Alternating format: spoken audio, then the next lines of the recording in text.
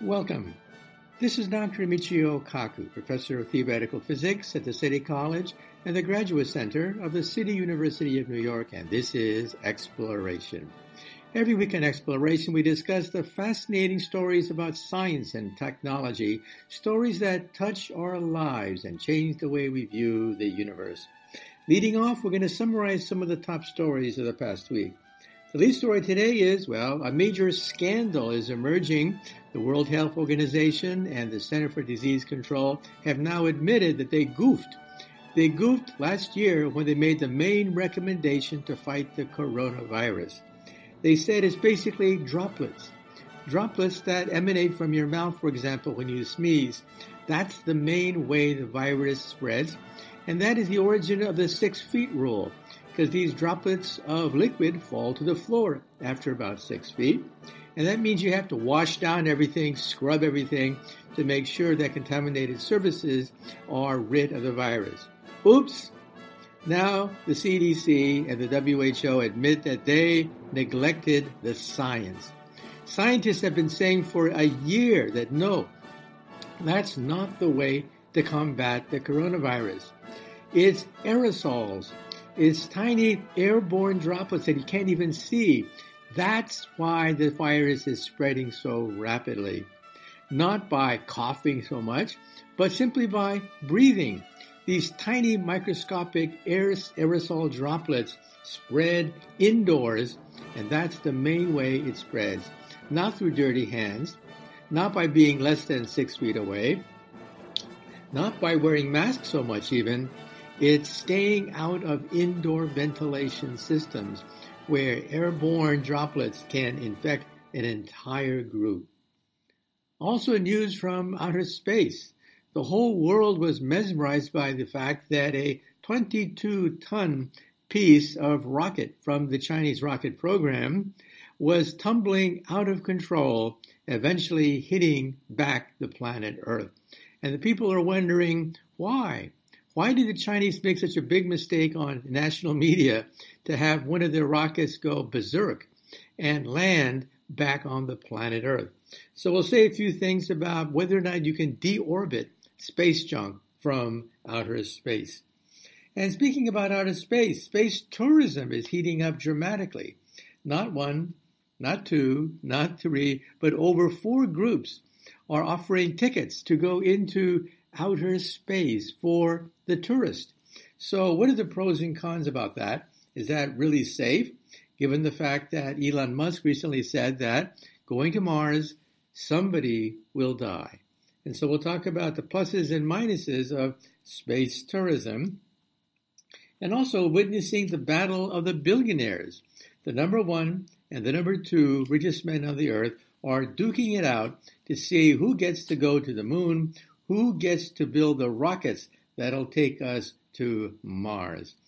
And speaking about Mars, DARPA, a branch of the government which sponsors high-tech innovation, is soliciting some proposals to build a nuclear rocket.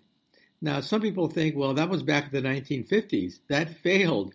Nuclear rockets never got off the ground. They're too unstable. They're too dangerous.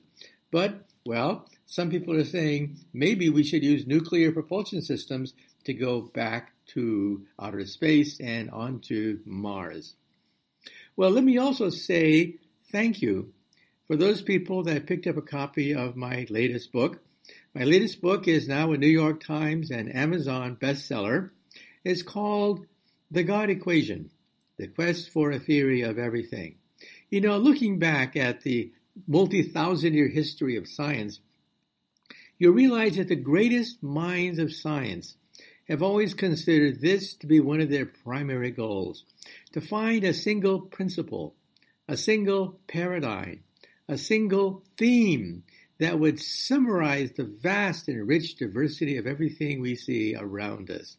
Democritus proposed atoms. But atoms, they can't explain the rich variety of things. It just says that things are made out of atoms. But Pythagoras said, no, it's music. Music is rich enough, complex enough, mathematically rigorous enough to explain the diversity of everything we see around us. But, the Roman Empire fell apart, And for 1,000 years, there was superstition, magic, sorcery, until just recently, in the last few hundred years with the coming of science, we now know that there is something that allows us to unify the laws of nature. The unified field theory, the theory that eluded Einstein for the last 30 years of his life, the God equation. Well, that's what my book is all about. Find out all about the recent proposals like string theory, which allow one to dream of an equation, perhaps no more than 1 inch long, that will, quote, allow us to read the mind of God. This would be the culmination of the greatest search in the entire history of science. A single equation from which you can derive all of physics, from which you can derive all of chemistry, from which you can derive all of biology, and maybe even you and me. So find out what the excitement is about. The book, as I said, is called The God Equation, The Quest for a Theory of Everything. Well, let's just jump right into some of the top stories of the past week. The lead story today concerns a scandal concerning how to fight the coronavirus. You know, when historians write the textbook, The History of Our Reaction to the Coronavirus, they'll mention that our leading organizations botched it. The WHO, the World Health Organization, CDC, the Center for Disease, the CDC, the Center for Disease Control. These are the organizations that were supposed to protect people using the latest scientific evidence. But the WHO and the CDC held on to incorrect ideas even when the science overwhelmingly showed the deficiencies in their position. First of all, from the earliest days, these organizations thought it was large droplets of liquid that was the main carriers of the virus. In other words, when you sneeze, you know that there are large droplets that come out, and most of these droplets fall to the floor in about 6 feet. And so that's why the CDC and the WHO originally said that social distancing was all that's required. Masks? No, you don't need masks because all the droplets fall to the floor after about 6 feet. And that means you should spend your time scrubbing the floor, sanitizing surfaces where the droplets spread. That's the main way to fight the virus. Wrong. A few months after that, the CDC and the WHO said, well, no, you need masks as well. Now, originally they were against masks because masks, they said, should only be given to the frontline workers in the hospitals who are daily exposed to the virus. They need the mask, not you. And most of the droplets fall to the floor after 6 feet, so you don't need a mask. Well, CDC and WHO then reversed themselves on that. But then for the next 8 months, they clung to this idea that aerosol particles that are too small to even be seen, is not the main way the virus spreads. However, at MIT, Stanford, many of the top research institutions, scientists, they were beginning to grumble and say, wait a minute, it is aerosols. In other words, think of perfume. If you walk into a room and you spray perfume, how far does the perfume spread? Well, yeah, a lot of it is in the form of droplets. They will fall to the floor in about 6 feet. But aerosolized particles, airborne particles, they can float for many, many feet and fill up an entire room. That's the way the virus spreads, said these scientists. But the bureaucrats at the WHO and the CDC clung to this earlier idea. Now, this is not academic because it affects policy. Take a look at India now. The Indian government is still spending millions of dollars washing down surfaces, trying to combat the virus the old-fashioned way. That is, with large droplets of liquid. But that's not how the virus mainly spreads.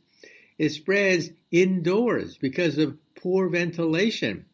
In other words, we should not be spending millions of dollars washing down park benches and surfaces. We should be spending millions of dollars revamping indoor ventilation systems. and encouraging people not to talk to other people more than, let's say, 15 minutes or so, because it is talking. It is talking that's one of the main ways that the virus spreads. So in other words, because of this incorrect thinking that dominated the CDC and the WHO for over 8 months, it meant that incorrect procedures were done. People were allowed to go indoors as long as they obeyed social distancing, as long as they wore masks. They were not encouraged to go outside. They were not encouraged to keep talking down to a minimum, like 15 minutes or so at maximum. No, they were talking about washing your hands, scrubbing down surfaces, social distancing, and wearing masks. Well, when the history of the virus is finally written, I think we'll realize that the bureaucrats got it all wrong. They should have listened to the scientists. The scientists did studies showing that it was airborne droplets that you can't even see, microscopic airborne droplets that can go through the wind, infect the entire indoor population for hours at a time.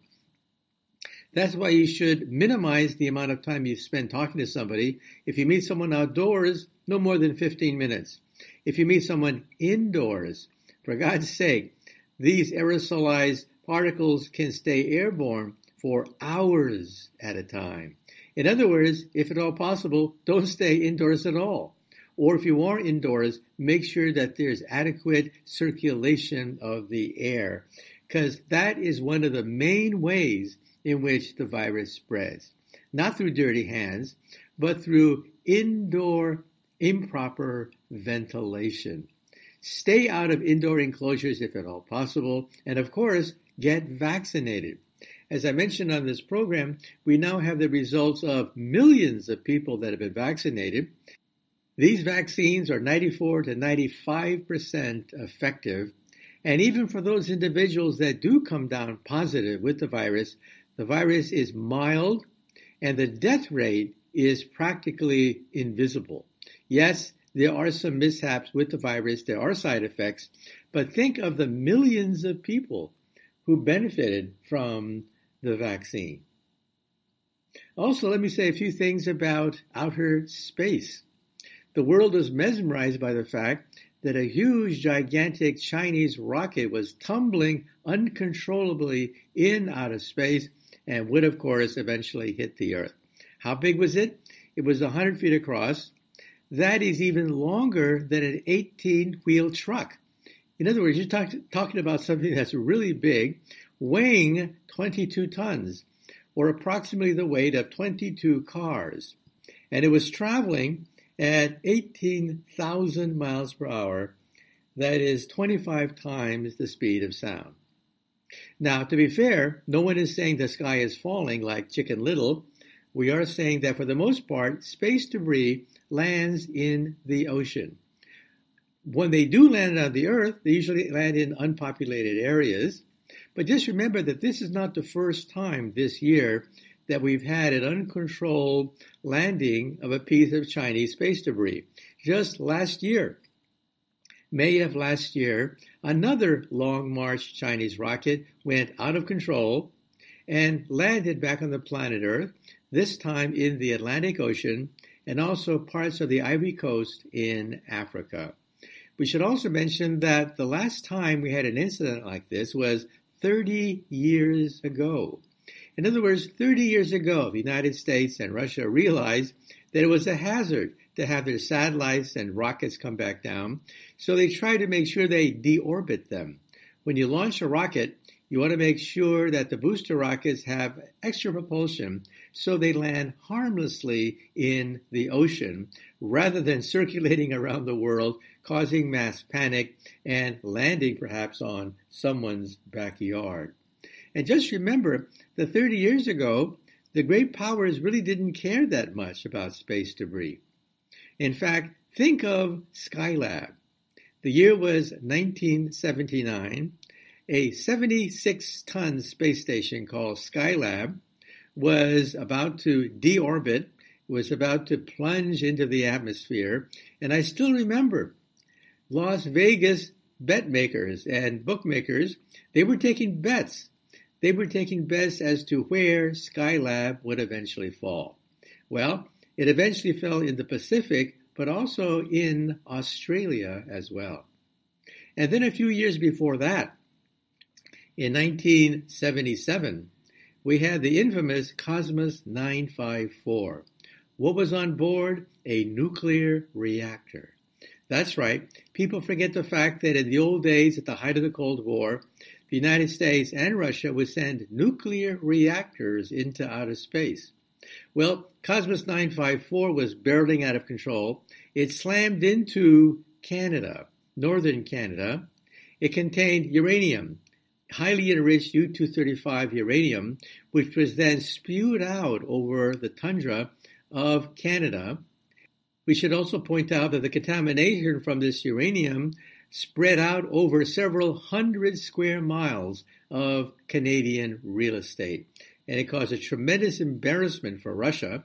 In fact, the Chinese government billed the Russians for the cleanup operation because you have to clean up all this radioactive fuel that was spilled over the tundra of northern Canada. So in other words, at the height of the Cold War, the great powers would regularly allow their missiles and booster rockets to burn up uncontrollably in the atmosphere because most of the time, well, let's be frank, most of the time these pieces of space debris landed in the ocean. But once in a while, they've also landed on people's backyard. Now, we should also point out that this is one of the problems of the space age. Everybody's concerned about what goes up. Nobody's concerned about what comes back down. Right now, there are roughly 6,000 satellites orbiting the Earth. Over half of them are defunct and not operational. But yeah, about 6,000 satellites and even more pieces of space debris in orbit around the planet Earth. And all of them will eventually deorbit. All of them will eventually skim over the atmosphere of the Earth, lose altitude, and become like a meteor, a flaming meteor in the sky. In fact, on average, 150 tons of space debris burn up in the atmosphere every year. Let me repeat that. Every year, about 150 tons of space debris burns up in the atmosphere. So that's one of the prices we pay for the space program. Now, then the next question is, why did the Chinese allow not one, but two of their booster rockets to go out of control, make damaging headlines, and have these objects fall back on the planet Earth in an uncontrolled reentry? Well, just remember that 30 years ago, the great powers said that they're not going to do that anymore. They're going to make sure that these objects fall safely in the ocean if they may weigh more than 10 tons. Well, this Chinese satellite weighs 22 tons. So why did the Chinese allow this to happen? It's like a throwback to the days of the Cold War. Well, realize that the Chinese space program is to play catch-up to the West, and they are methodically repeating the steps of the Russian and the American space program, test by test, step by step. They are retrieving the steps taken, proven steps taken by the United States and the Soviet Union at the height of the Cold War. And so that's why the Chinese are in a rush. The Chinese are in a rush to catch up to the great powers, and that's why they're cutting corners. And that's why I think they were rather sloppy and allowed these two mishaps to happen, one right after the other. Well, speaking about outer space, we should also point out that space tourism is in the news. The richest man in the world, Jeff Bezos of Amazon, is now auctioning off tickets where the average person, if they win the bid, can go into outer space. And so there's a traffic jam that we're going to see in outer space as not one, not two, not three, but at least four organizations are offering tickets for, well, mom and dad to go into outer space. First, there's Blue Origin, which has the Blue Origin Shepard rocket. It simply goes up about 16 miles into the atmosphere and comes back down again. The whole trip lasts more than about 10 minutes, but you do experience weightlessness, and you are at the edge of the atmosphere. So that's the Blue Origin rocket, and it's had several successes, unmanned successes, with the Shepard rocket. Then there's Virgin Galactic. Virgin Galactic spun off from Richard Branson of Virgin Atlantic. It's had a few mishaps, unfortunately, but it is also gearing up to sell tickets maybe sometime this year, next year, for tourists. So just go to the internet, type in Blue Origin, and you can find out what it takes for you to bid to be a passenger on the Shepard rocket to blast off into the edge of outer space. And then we have Virgin Galactic, sponsored by Richard Branson, the creator of Virgin Atlantic. Unfortunately, there's been a number of mishaps with their rocket program, so it's behind schedule. But they too think that, well, next year, this year, sometime soon, they're going to be offering tickets to go to the edge of space. How much does it cost? Well, we don't know, but it's said that $200,000 to $250,000 may buy you a ticket to go into outer space. And then there's SpaceX and the Russians. They're going to take you not to the edge of space, they're going to go all the way to the International Space Station. That's right. Elon Musk of SpaceX has racked up a series of tremendously successful ventures to the space station, and they will be offering tickets for, well, the average person that fits a certain set of physical criteria to go not just to the edge of space, but all the way up to the International Space Station. How much? Well, we don't know, but it's rumored that it's probably over $20 million to not just go to the edge of space, but to go all the way to the International Space Station. And then, of course, we have the Russians themselves. The Russians would sell tickets for American astronauts, so we would piggyback on the Russian program. But now that we have SpaceX, we don't necessarily need to depend upon the Russians so much. And so the Russians are seriously looking at space tourism. They've done it before. They've taken one billionaire from Microsoft and sent him into outer space. In fact, I actually interviewed him for Exploration, a civilian who went to the International Space Station. I asked him, by the way, how much it cost for the ticket. He was a little bit coy about that. He wouldn't give me a number, but I said that the press was saying $20 million, and he said that, well, that's in the ballpark. And so this is not for the faint-hearted. It's not for the average Joe. If you have $200,000 cash laying around, you can go to the edge of space. And if you have $20 million, then you can go all the way to the International Space Station. And then we also have the battle of the billionaires. The richest man in the world is Jeff Bezos of Amazon and also Blue Origin rocket program. But the second richest man in the world is Elon Musk of SpaceX, who's racked up a series of successful launches to the International Space Station. He's already made the history books. When the history of space travel is written, he will have a chapter. He's been pioneering reusable rockets, which by themselves will reduce the cost of space travel. He's been pioneering going to Mars. In fact, his Starship rocket is actually a Mars rocket. And also, he's opened up a new era in space travel by reducing the cost of space travel from $10,000 a pound to perhaps half that or even a fraction of that. And that, of course, opens up the heavens for commerce if the cost of space travel drops like it is dropping now. But we should also point out that Elon Musk is a realist. He realizes that, yes, after all the fanfare is over, some people will die going to Mars. And why is that? Because the failure rate of booster rockets is about 1%. We're 60 years into the space age, and we still have not been able to get down the failure rate below 1%. We've had 200 space shuttle missions, of which 2 blew up, killing 14 brave astronauts. That is a 1% average record. And we have not been able to get it below 1%.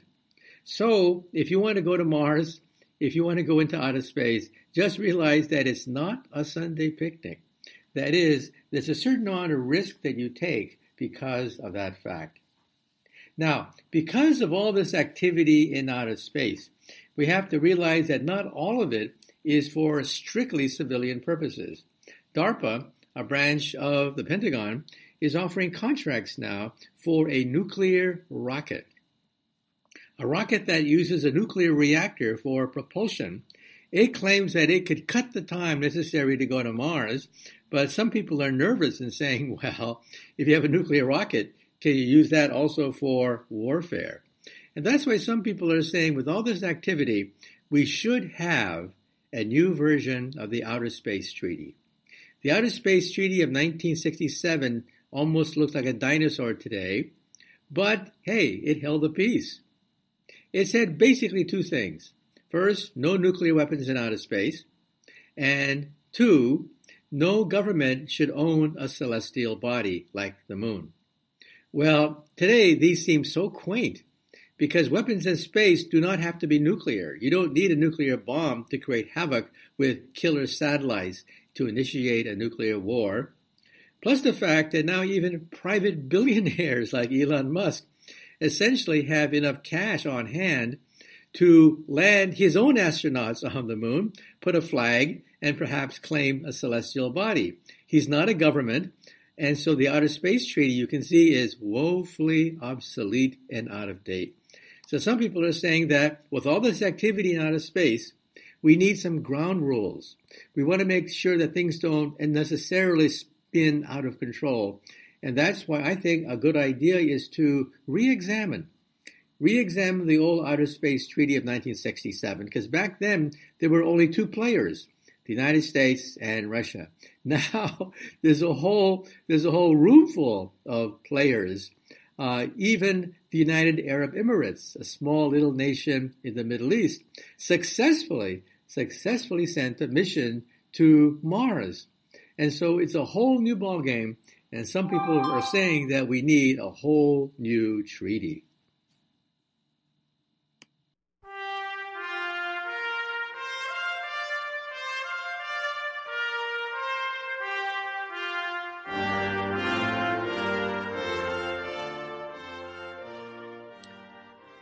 Well, I'm afraid that ends the first part of Exploration. Once again, this is Dr. Michio Kaku.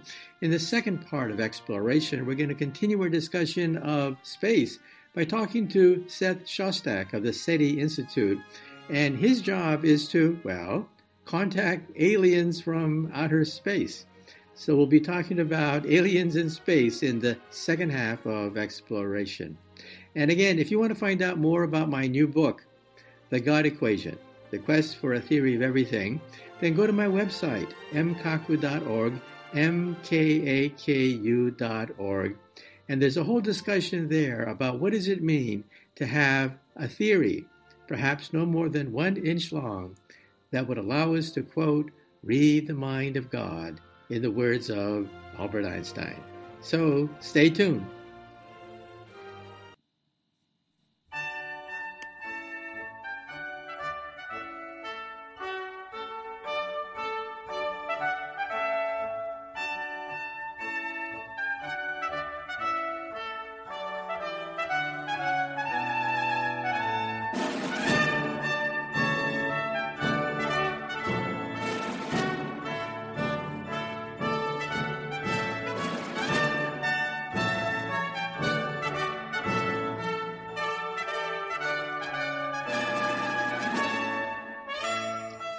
Welcome back to Exploration with Dr. Michio Kaku. In the first part of Exploration, we summarized the main things happening in outer space. Well, in the second half of Exploration, we're going to talk about physicists who actually want to make contact with alien civilizations in outer space. Our special guest today is Dr. Seth Shostak, director of the SETI project, the Search for Extraterrestrial Intelligence. You know, when I talk to my fellow physicists about life in outer space and the possibility of alien visitation, I get the giggle factor. They giggle, their eyes roll up to the heavens, they shake their head, and they say, bah, Humbug. The distances between the stars is so great. There's no way an alien civilization can go from one star to the next. It would take thousands of years. But you see, that assumes that the aliens are just a few hundred years more advanced than us. And of course, if they're that primitive, then they're not going to be able to go across the galaxy in a blink of an eye. But let's say for the moment that they have a technology thousands, millions of years more advanced than us, then new laws of physics begin to emerge. You see, Einstein's theory breaks down at what is called the Planck energy, the energy where quantum corrections take over. And that means you have to have a quantum theory of gravity, and that's where string theory comes in, which is what I do for a living. New York City pays my salary so that I can do research on Einstein's unified theory. And we think that the leading and only candidate for such a fabled theory is string theory. And string theory has the promise of being able to answer these questions. Can you go faster than the speed of light? Is there a white hole on the other end of a black hole? Are there gateways to other universes? Are there wormholes? Are there higher dimensions? Is there a multiverse of universes? What happened before the Big Bang? You know, none of these ideas can be tested or talked about rationally because Einstein's theory breaks down at the Planck energy. And that's where we need string theory. String theory lives in the quantum energy.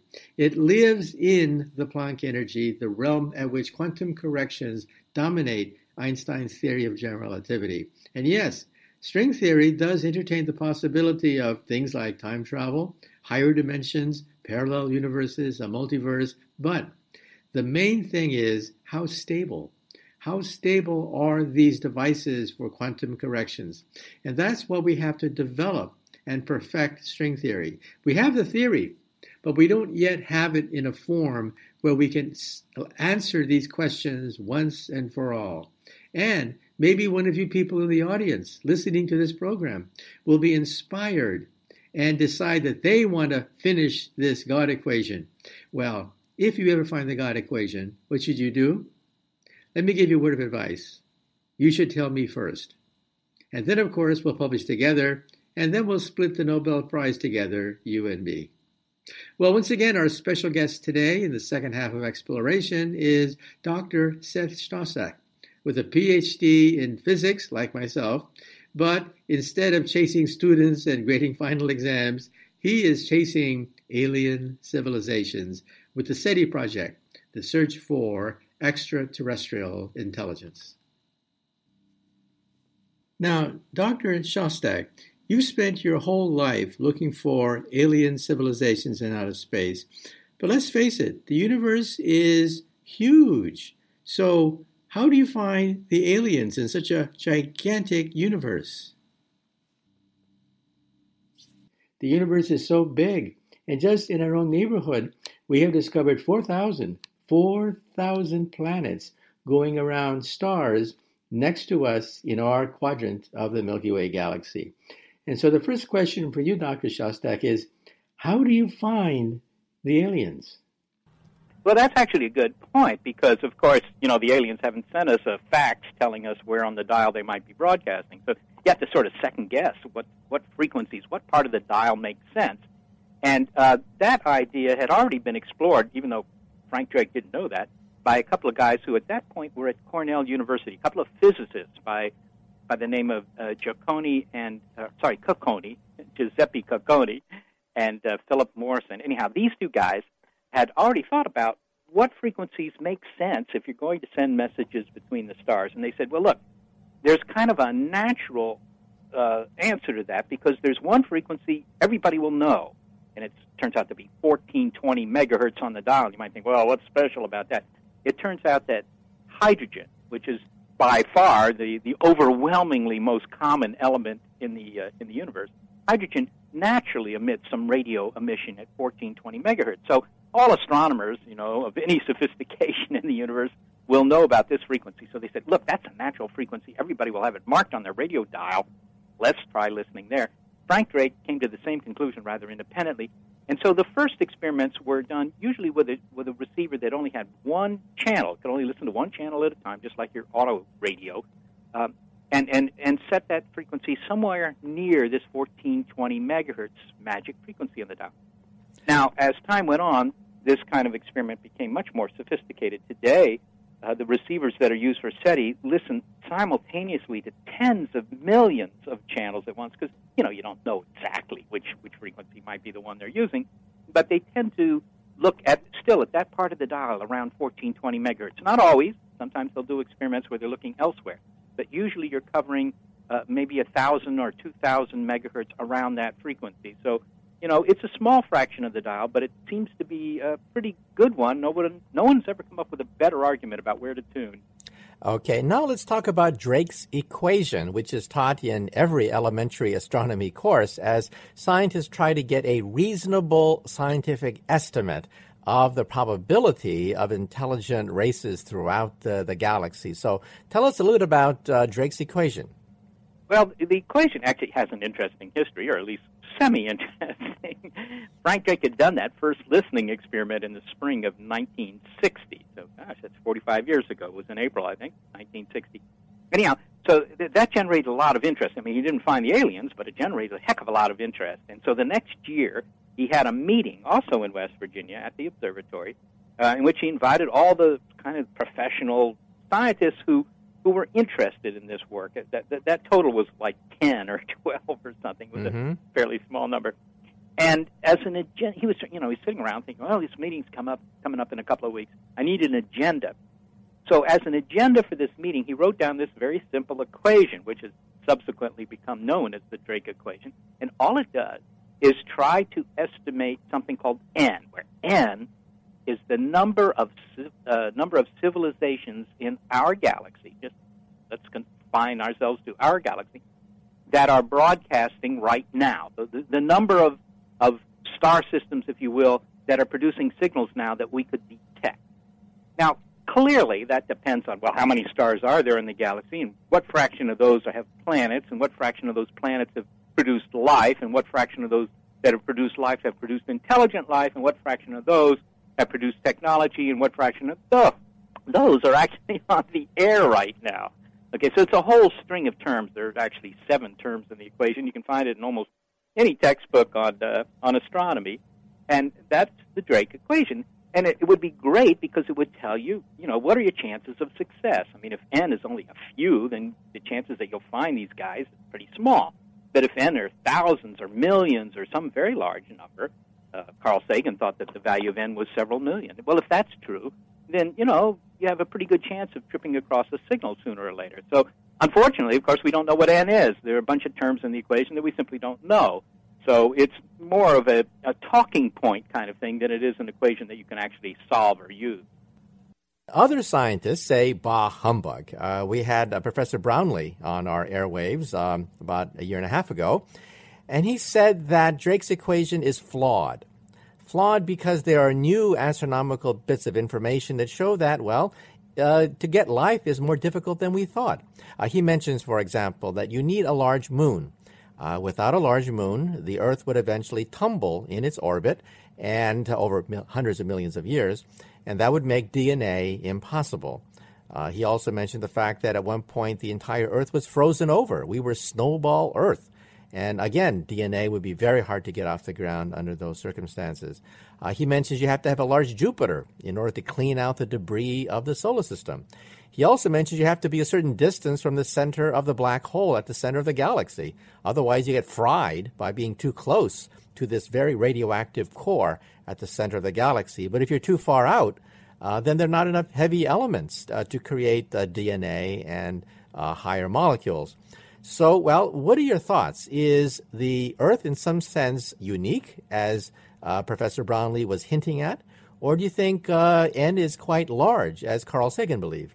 Well, of course, nobody knows, so everything I'm going to tell you is my opinion on this, okay. Obviously. Good enough. If we knew the answer, we wouldn't be discussing it, but it's true. Don Brownlee and his colleague Peter Ward at the University of Washington up in Seattle wrote this book about 5 years ago called Rare Earth, in which they had indeed, as you indicated, kind of a laundry list of reasons why Earth might not be just a run-of-the-mill planet. Earth might be very, very special, so special that, in fact, although there might be some other life out there, it's not going to be very sophisticated life. It isn't going to be intelligent life. And so our SETI experiments are kind of a waste of time. That was their thesis. And since this was reviewed, by the way, in the New York Times, this book got a lot of play. And but if you actually look at this laundry list, you find that the items on it are not terribly convincing. Let's take a couple of the ones you named, for example. The fact that the Earth has a large moon, which kind of stabilizes the spin of the Earth. Okay. Now, if we didn't have that large moon, and by the way, a large moon is kind of a rare thing. Mercury doesn't have a large moon, has no moons. Venus doesn't have a large moon, has no moons. Mars has a couple of moons. You could walk around in an afternoon. Tiny moons, they don't help. Earth, on the other hand, among the rocky planets, is the only one to have a large moon. Okay. And sure, it does stabilize the Earth's spin. But if you took that moon away, yes, well, the Earth wouldn't, just go completely nuts. Every now and again, the North Pole would come down to, Connecticut or some other place, that sort of thing. But it would take hundreds of thousands, maybe millions of years to do that, right? So it's such a slow event that even for complicated life like freshwater otters or whatever, right? They can just walk away from that problem. If you've got 100,000 years, before the North Pole gets to you, you have plenty of time to move. I mean, that isn't fatal to life. That's not fatal. It might be an inconvenience, if you had a society with a lot of cities, you might not want it to happen. But it's so slow. It's not fatal. Now, here's another thing in your list there. You mentioned we're fortunate to have Jupiter because Jupiter has cleaned out the inner solar system of all these big rocks that otherwise might, slam into your planet and ruin the whole day, just the way it happened 65 million years ago, taking out the dinosaurs and 75% of all other species. Well, sure. But on the other hand, big Jupiters are not rare. We know that. In fact, all the planets we've found around other stars are like Jupiter are bigger. Right? So big planets are not rare. But even aside from that, you could argue that maybe life on Earth would have gotten a little bit farther had we not had such a big planet as Jupiter out there. Because, in fact, if the dinos had been wiped out 50 million years earlier, we would be 50 million years ahead of where we are today. We'd have the cure for death, whatever. It would be, maybe we'd be better off. So I don't find that a very convincing argument. I mean, you can look at each one of these arguments. The snowball Earth, yes, there's some evidence, although it's somewhat controversial, but there's some evidence that there was a time, a few billion years ago, when the entire Earth was encrusted with ice. But there was life on Earth then. And that life wasn't wiped out by snowball Earth. It just, had to sit there and, live at the bottom of the oceans for a while. But, a lot of life, well, all life was down in the oceans anyhow. So, it didn't wipe out Earth. It wasn't fatal. Okay, so all these things, yes, they might be an inconvenience, or they might not be, but in any case, none of them stopped life on Earth. None of them stopped life on Earth. So I really don't think that Earth is really all that special. Well, Professor Brownlee goes on, in fact, on and on and on, as I found out interviewing him. He also says that microbial life could, in fact, be quite common throughout the universe, but intelligent life, well, take a look at the dinosaurs, he says. We've had life forms with spinal cords and nervous systems for hundreds of millions of years on the Earth, but humans, only humans on the Earth, even on the Earth with such ideal conditions, it took hundreds of millions of years for humans to get off the ground. And even then, there were many times when humanity may have been wiped out. There were only a few thousand of us, 100,000 years ago to create the entire human race. The human race could have been wiped out many times during certain bottlenecks in our evolution. So he was basically saying that intelligent life is extremely rare, even if you have microbial life being common. What are your thoughts? Well, he's right in that this is a controversial area. I think even more controversial than the question of whether you can get complex life on a lot of planets. I don't think that's so controversial myself. But just because I give you 1 million planets with life, right, and you let them cook for a few billion years, there is a legitimate question. What fraction of them will ever cook up something as clever as we are? and we are clever compared to most critters around, right? That's debatable, but anyway. Well, but in any case, I mean, we don't know because we still don't understand fully how, or even partially really, how intelligence evolved on Earth. What was it that produced intelligence on Earth? If it's a mechanism that was just very rare in the sense of being accidental or contingent upon a lot of special circumstances, then maybe he's right. Maybe you got lots and lots of life out there. Maybe Captain Kirk takes the Starship Enterprise out into space and finds lots and lots of life in the galaxy, but it's all stupid. Okay? That's one possibility. But on the other hand, all the studies that have been done about how intelligence arose on Earth suggest that, well, what drove it was nothing that you wouldn't expect elsewhere. And sure, it took a long time before you got this far, but you needed some preconditions. You needed warm-blooded animals with a high metabolic rate. You needed all sorts of sort of biological developments. And then, in the last 50 million years, which of course is fairly short in the history of the planet, but in the last 50 million years, a lot of species have gotten smarter. It's obviously Homo sapiens, but and obviously our simian relatives, right? Chimps are pretty clever, but birds are pretty clever. Even octopi are fairly clever.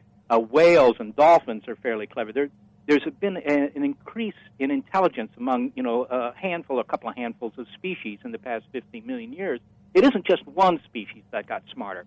Now we got smarter than they did, but if you were to visit Earth 2 million years ago, you would have found that the smartest things on the planet were not our simian ancestors, but some white-flanked dolphins. They had the highest IQs, and they didn't leave a lot of literature, but they were the smartest things around. Mm-hmm. So it does seem that intelligence is actually kind of a fairly natural product of evolution once you get to a certain level of complexity. This is controversial, but at least the indications are that intelligence is not some sort of miracle. Okay, well, shifting gears a little bit, we also had Professor Dan Wertheimer from the University of California at Berkeley on our airwaves a few years ago, talking about SETI at home. That is, on your home PC, you can get a chunk of this radio data and have your PC via its screensaver basically crunch some of the numbers to look for intelligent signals. What's been the progress for SETI at home in the last several years? Well, SETI at Home was intended originally just to be a very short-lived project, maybe for a year or two, but it was so popular that it's continued. They expected, maybe 50,000 people, would download this free bit of software so that when they walk away from their computer, it's still humming away, that it would process a certain amount of SETI data that it would download from the servers at the University of California at Berkeley. Well, more than 5 million people have downloaded that software, Mm-hmm. So that's, that's 100 times as many as they expected, and about a third of them use it at any given time. What they do is they distribute a little bit of the data they collect from the radio telescope down in Puerto Rico, the Arecibo radio telescope, which a lot of listeners may have seen in the movie Contact, movie GoldenEye. It's a great movie star. Yeah, they distribute about 1 or 2% of the data they collect there on the web for people using the screensaver. But the point is that there are so many people doing this with their home computers that it is by far the largest computer project, the largest computer, if you will, in the world right now. And those data are looked at extraordinarily carefully. So, it's really a very, very fine-tooth comb. They look at all the rest of their data right there at Berkeley using, the local Berkeley computers, but they can't look as carefully as they can at this small fraction of the data, which, are the prime data, if you will. Now, has anybody found something? Well, people find stuff all the time, of course. If you do this sort of work, and you're using a big antenna like the one in Puerto Rico, you find signals all the time. That's right. You got this huge antenna. It's connected to a receiver that has millions of channels. Of course, you pick up signals. But of course, the question is that ET on the line, or is that AT&T on the line? Is it just interference from a telecommunications satellite or something like that? Now, what the guys at Berkeley do is they look at all the signals that have been found by people using their computers at home. And they look for those cases where a signal has been found more than once, in fact, more than twice. If a signal has been found 3 different times, right, not just by 3 different people, that doesn't count, but by, at 3 different times. In other words, the telescope was pointing at some spot on the sky and they find a signal, and then, 3 months later comes back to that same point. And somebody else finds it again at that same frequency, at that same spot on the sky. If that happens 3 or more times, then they say, hey, look, that's kind of interesting from a statistical point of view. That suggests it's not just a noise spike. That's, looks like a real signal. And then they will go down to the telescope and will deliberately look at that spot on the sky for a long period of time, for a few minutes, whatever it takes, until they can verify whether the signal is still there. They have done that on several occasions. So far, no dice. But on the other hand, it is quite possible that somebody running SETI at home could, in fact, find the signal that would entitle them to pick up a prize in Stockholm and have dinner with the king. And that, of course, would be perhaps one of the pivotal events in human evolution on the planet Earth. I think so. Well, let me ask you now the $64,000 question. What do you, as an individual, think N is, N being the number of intelligent planetary systems out there, and where are they? Yes, well, of course, I don't know what N is either, but I tend to agree with Frank Drake, who still works here at the SETI Institute. His office is down the hall from mine. And Frank is now, I guess he'll be 75 in another month or so. But he's still as active as he ever was. And he's a pretty smart guy. He's one of the cleverest guys I've known. And if you ask Frank, look, this is your equation. What do you think N is? He'll say, well, I think it's probably around 10,000, which is kind of a conservative number compared to Carl Sagan, who thought it was a few million. I think Isaac Asimov thought it was 2/3 of a million. So Frank is saying about 10,000. Well, if it's anywhere between 1,000 and, well, some bigger number, if it's more than 1,000, then that means that the nearest aliens are within, on the order of 1,000 light years, okay, to us. Now, keep in mind that if you look at the whole Milky Way galaxy, it's about 100,000 light years across. So this is, only like 1% of the way across the galaxy. 1,000 light years. That's far if you're trying to drive it in your Honda, but it isn't so far for a radio telescope. If that's the case, and it really is, it's up for grabs. Obviously, we don't know. But if that's the case, then our experiments should find a signal within the next 20 years, because within the next 20 years, we will have kind of searched stars out to that distance. So that's my bet. But on the other hand, we're not going to know the answer until we know the answer. And what are your thoughts about, well, where are they? SETI so far has picked up nothing. Is that just a question of lack of sensitivity of the SETI antennas, lack of detectors, or is it because they're shy out there in outer space? Or maybe they don't exist? Or, well, what are your thoughts about why we haven't picked up any messages yet? Yeah, well, this I think that the answer is very simple. I think it's simply because we've not combed enough galactic real estate yet. But, there are people who say, no, the fact that you haven't heard anything yet means something. It means that they're not out there, because any society that was more advanced than ours, and most of them are going to be more advanced than ours. I mean, if intelligence really does occur on planets in a fashion that's not extraordinarily rare, then most of the societies out there will be much older than ours, because, after all, we're the new kids on the block. The Earth has only been here for 4.5 billion years. The galaxy's been around for like 3 times that length of time. So most of the stars out there are older than the sun. So if they're really advanced, then they should have been able by now to maybe colonize big chunks of the galaxy. Who knows? They should have been able to spread around. They should have, remote transmitters. They should be very easy to find, right? And the fact that we haven't found them sounds like some sort of paradox. In fact, this little argument is often called the Fermi paradox, because Enrico Fermi, the physicist, the Italian-American physicist, was the first to point this out over a lunch at, I think it was Los Alamos in 1950. But in any case, that's his argument. I don't think I buy into that. I don't think it's a matter of them being shy, being coy. Maybe some of them are shy. Maybe most of them are shy.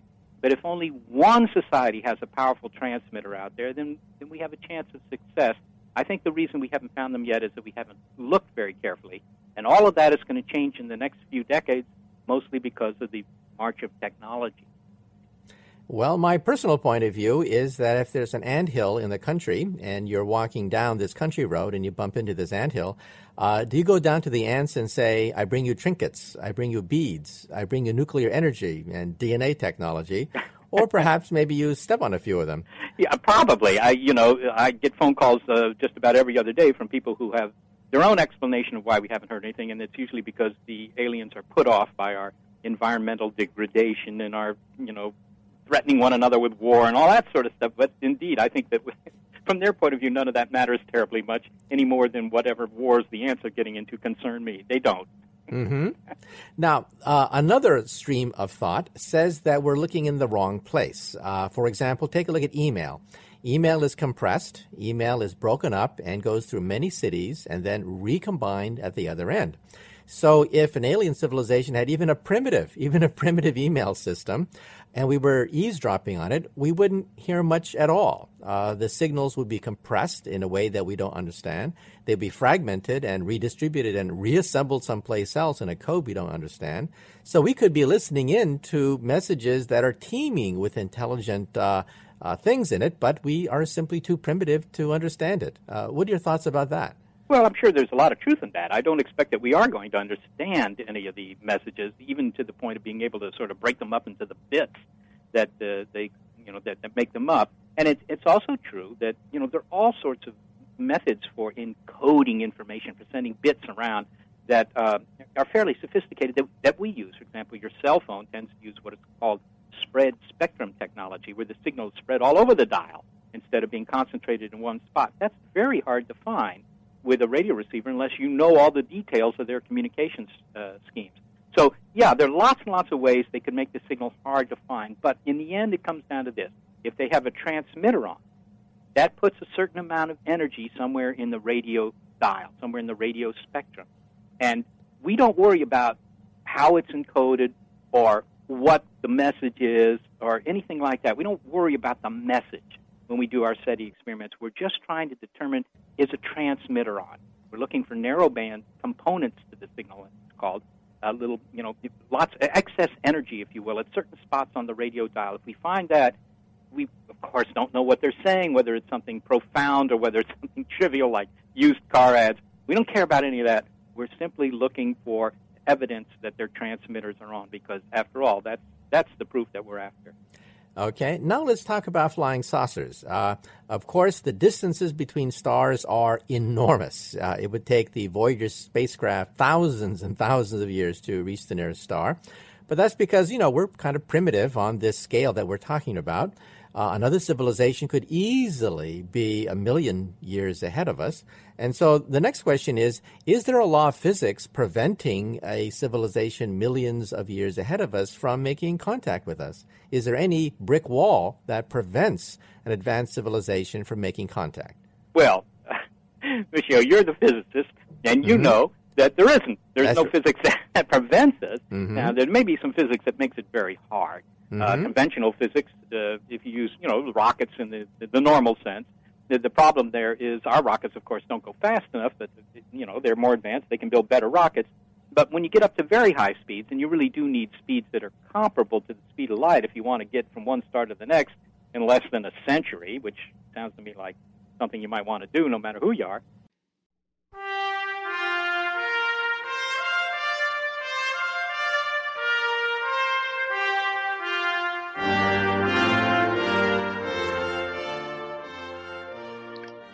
Well, I'm afraid that's it for Exploration. Once again, our special guest today was Dr. Seth Shostak of the SETI Project, the Search for Extraterrestrial Intelligence, and you've been listening to Exploration. And if you want to find out about my work and my latest New York Times bestseller, The God Equation, then go to my website. It's mkaku.org, mkaku.org, and find out about all I'm doing, and find out about The God Equation, perhaps the greatest quest in the history of science, the search for a master equation which will allow us to, quote, read the mind of God, in the words of Albert Einstein. So go to my website, mkaku.org.